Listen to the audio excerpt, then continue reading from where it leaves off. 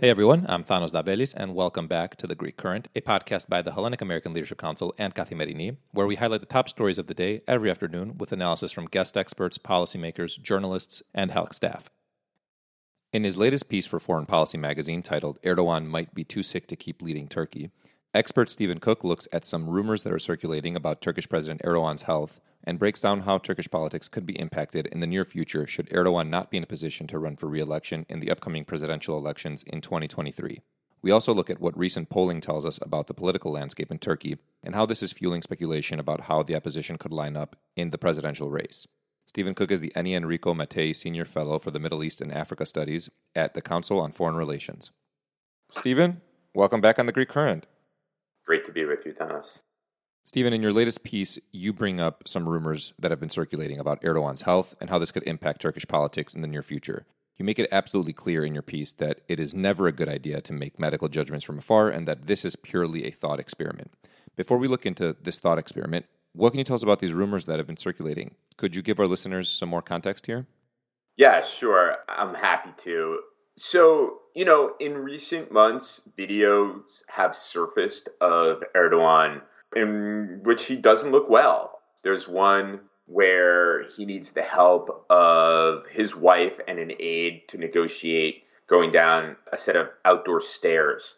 There was one from August ahead of the Supreme Military Council's annual meeting to decide on promotions, in which the ceremony, it actually begins with a ceremony at Anıt Kabir at Ataturk's mausoleum.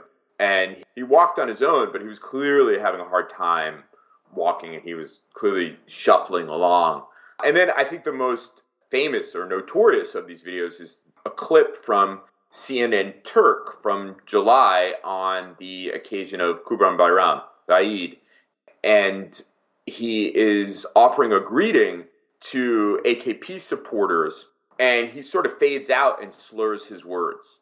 And it did suggest that he was not well. And then, of course, with these videos and other circumstantial evidence of Erdogan not being well are rumors about the fact that he's forgetful, he's had problems at times breathing, that they've limited the press's access to him because he's having health trouble, that he has an internal defibrillator for a heart problem, that he gets confused. Now, as I point out in the piece, that these are rumors, and these come from people who are knowledgeable, people who have tremendous insight into what's happening in Ankara, but they're not in the inner circle. And anytime you have videos, you're going to get rumors. And there have been rumors about Erdogan's health for a long time. He had stomach surgery in 2012. But it got me thinking, the combination of the videos as well as hearing these rumors from trusted interlocutors got me thinking, everybody assumes that Erdogan's going to be there for the 2023 election. Well, what if he isn't? What happens? That was really the inspiration for writing the piece, is the combination of this and people sending me stuff and seeing the videos for myself and then hearing these rumors is like, he's human too. So what would happen? And that's what the piece is about. And that brings me to my next question. As you play out, this thought experiment in your piece, you look at what it could possibly look like if Erdogan cannot or does not stand for re-election in 2023. What would this mean for the ruling Justice and Development Party, which is Erdogan's party?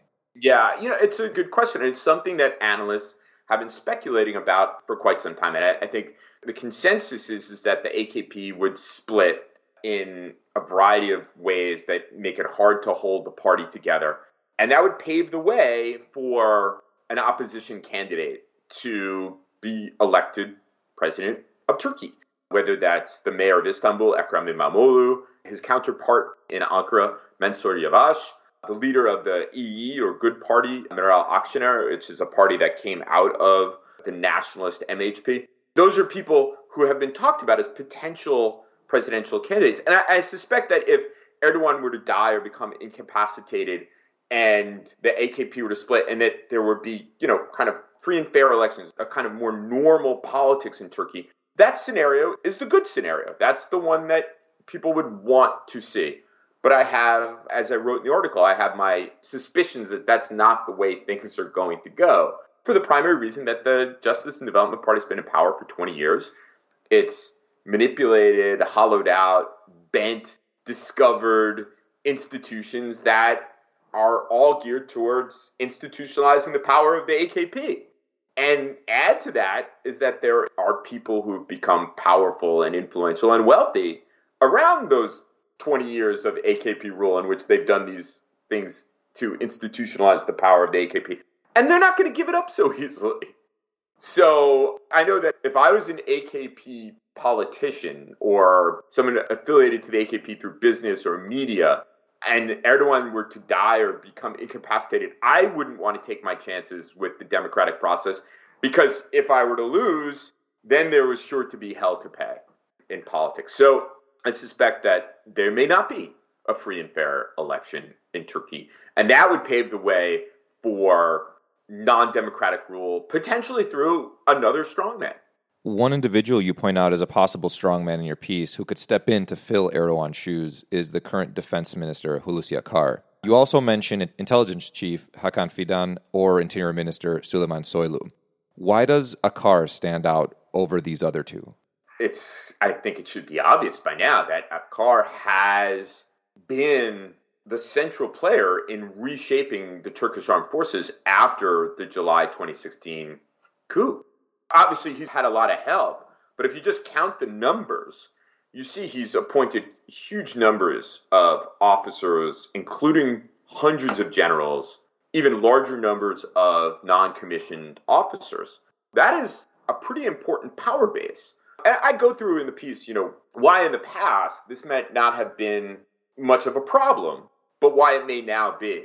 And I think some of the commentary, some of the responses, to the extent that they are thoughtful from Turks, have said, well, how could Hulusi Akar become the next president if he doesn't rule a party? What they seem to be forgetting is that there's always emergency rule. I hinted at that. I said that at least initially he would not need a party because he has a power base in the armed forces. And it seems to me of those three, whether it's, you mentioned Hakan Fidan, the intelligence chief, Süleyman Soylu, who is the interior minister, and Hulusi Akar. Akar, because he has that base within the military, might be best positioned at a moment of crisis when Erdogan dies and the people who have wielded power and influence and accrued wealth over the course of the last 20 years don't want to give it up. You talk about the role of the military here. Can you walk our listeners through that relationship between the political class and the military historically in Turkey, and why now you think that maybe it should be something that analysts look at, that the military could be in a position to play a political role again in Turkey? First of all, I always get nervous when people say the era of coups d'etat in Turkey are over. The eras of political interference on the part of the military is over. The reason that makes me nervous is not for any kind of cultural reason having to do with Turks or anything like that. It's that if you go back to 2003, 2004, the AKP in its first iteration began the process of subordinating the Turkish armed forces to civilians through political institutions, through the constitution, through laws, through rules, through regulations, and through decrees. That's positive. But since arguably 2008, really since 2011, there's been a different way in which they have sought to subordinate the military, and that is to subordinate the military to the party and to Erdogan. And since 2016, it's actually through Hulusi Akar, who's been this central figure in reshaping the military. And that you get to a point where you have senior officers, like I said, hundreds of them, who owe their promotions and their power and their influence to two civilians, Erdogan and Akar.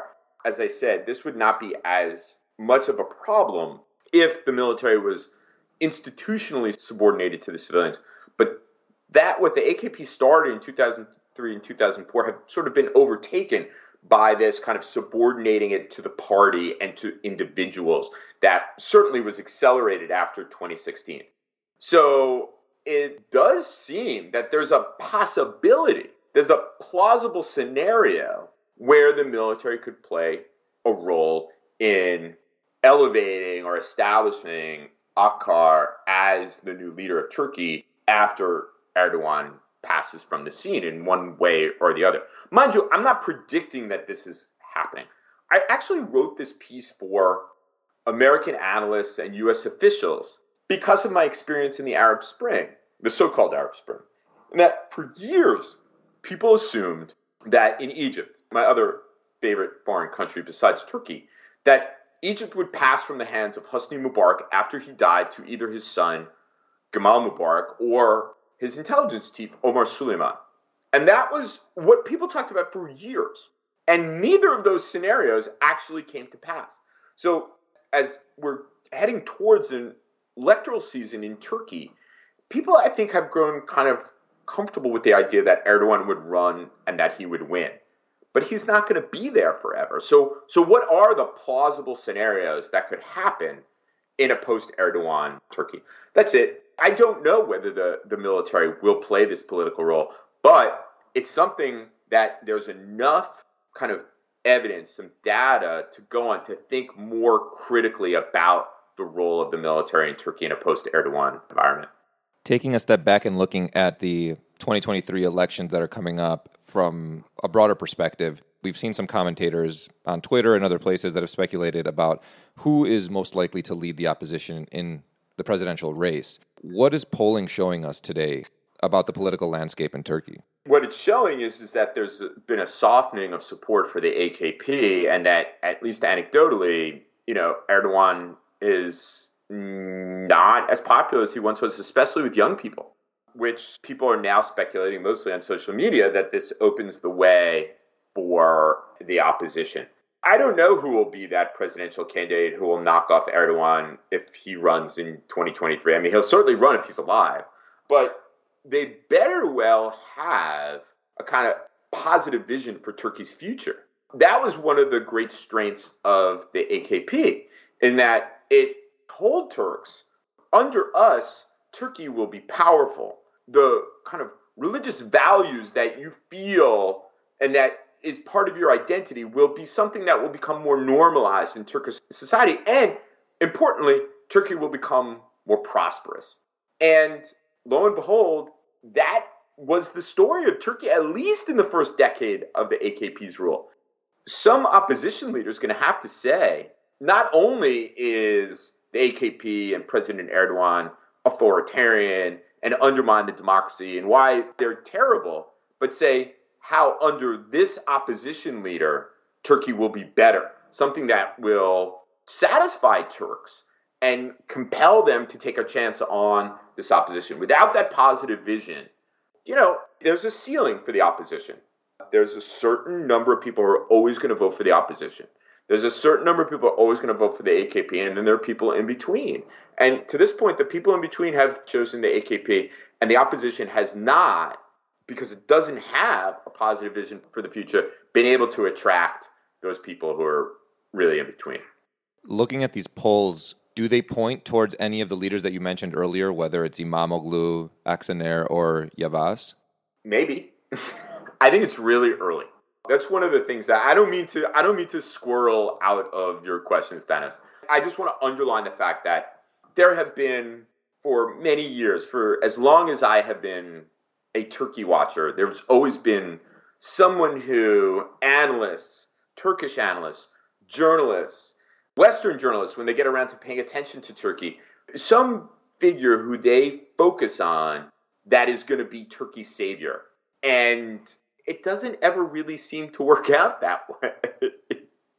So I think that, we have to wait until we get much closer to 2023 to see what the polls say, then discount the polls, and see how candidates conduct themselves. I think each one of those candidates, whether it's Imamoglu, Mansur Yavaş, Meral Akşener, they have their strengths and they have their weaknesses. I think Yavaş's big deficit is that he would have a harder time attracting much-needed Kurdish votes.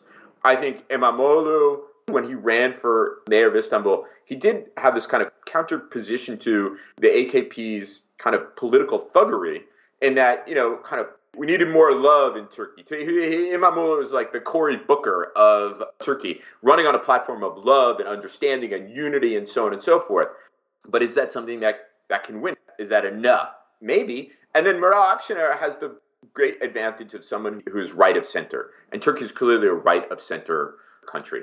But you can be sure that the AKP will do everything possible to undermine those people. And then who knows? Someone else might emerge as a potential contender from this opposition who can articulate a vision for the future. But I will tell you that, over the course of the AKP's tenure, the opposition has been able to point out what it doesn't like about the AKP, but it hasn't been able to articulate in a coherent fashion what it really stands for. Stephen, thanks for joining us again on The Greek Current. Always great speaking with you. Thank you. In other news, President Erdogan said on Sunday Turkey had ordered agricultural cooperatives to open about 1,000 new markets across the country in an effort to keep food prices in check in the face of nearly 20% annual inflation, which threatens his popularity ahead of general elections scheduled for 2023. Annual food inflation, a global jump in commodity prices, and the sharp depreciation of the Turkish lira have driven inflation higher throughout the year. Erdogan's announcement came after the government threatened to fine businesses selling at elevated prices. Trade ministry officials were ordered last month to investigate allegations of excessive price increases in food products at wholesale markets in major Turkish cities, including Istanbul, Ankara, and Izmir. Finally, Greece's conservative government on Monday revised its growth estimate upward for the second time in less than a month, following signs of a faster-than-expected recovery. Prime Minister Kyriakos Mitsotakis told a cabinet meeting that growth is due to reach 6.1% in 2021 and 4.5% next year, bringing output to above pre-pandemic levels. A partial rebound in tourism and the lifting of most pandemic-related restrictions saw gross domestic product soar by 16.2% in the second quarter from a year earlier. The new 2021 growth projection will ease the national debt ratio to just below 200% of GDP, according to budget figures. A continued high level of public spending on pandemic relief measures, however, will further increase the annual budget deficit. That wraps up today's episode of The Greek Current. Thanks for tuning in.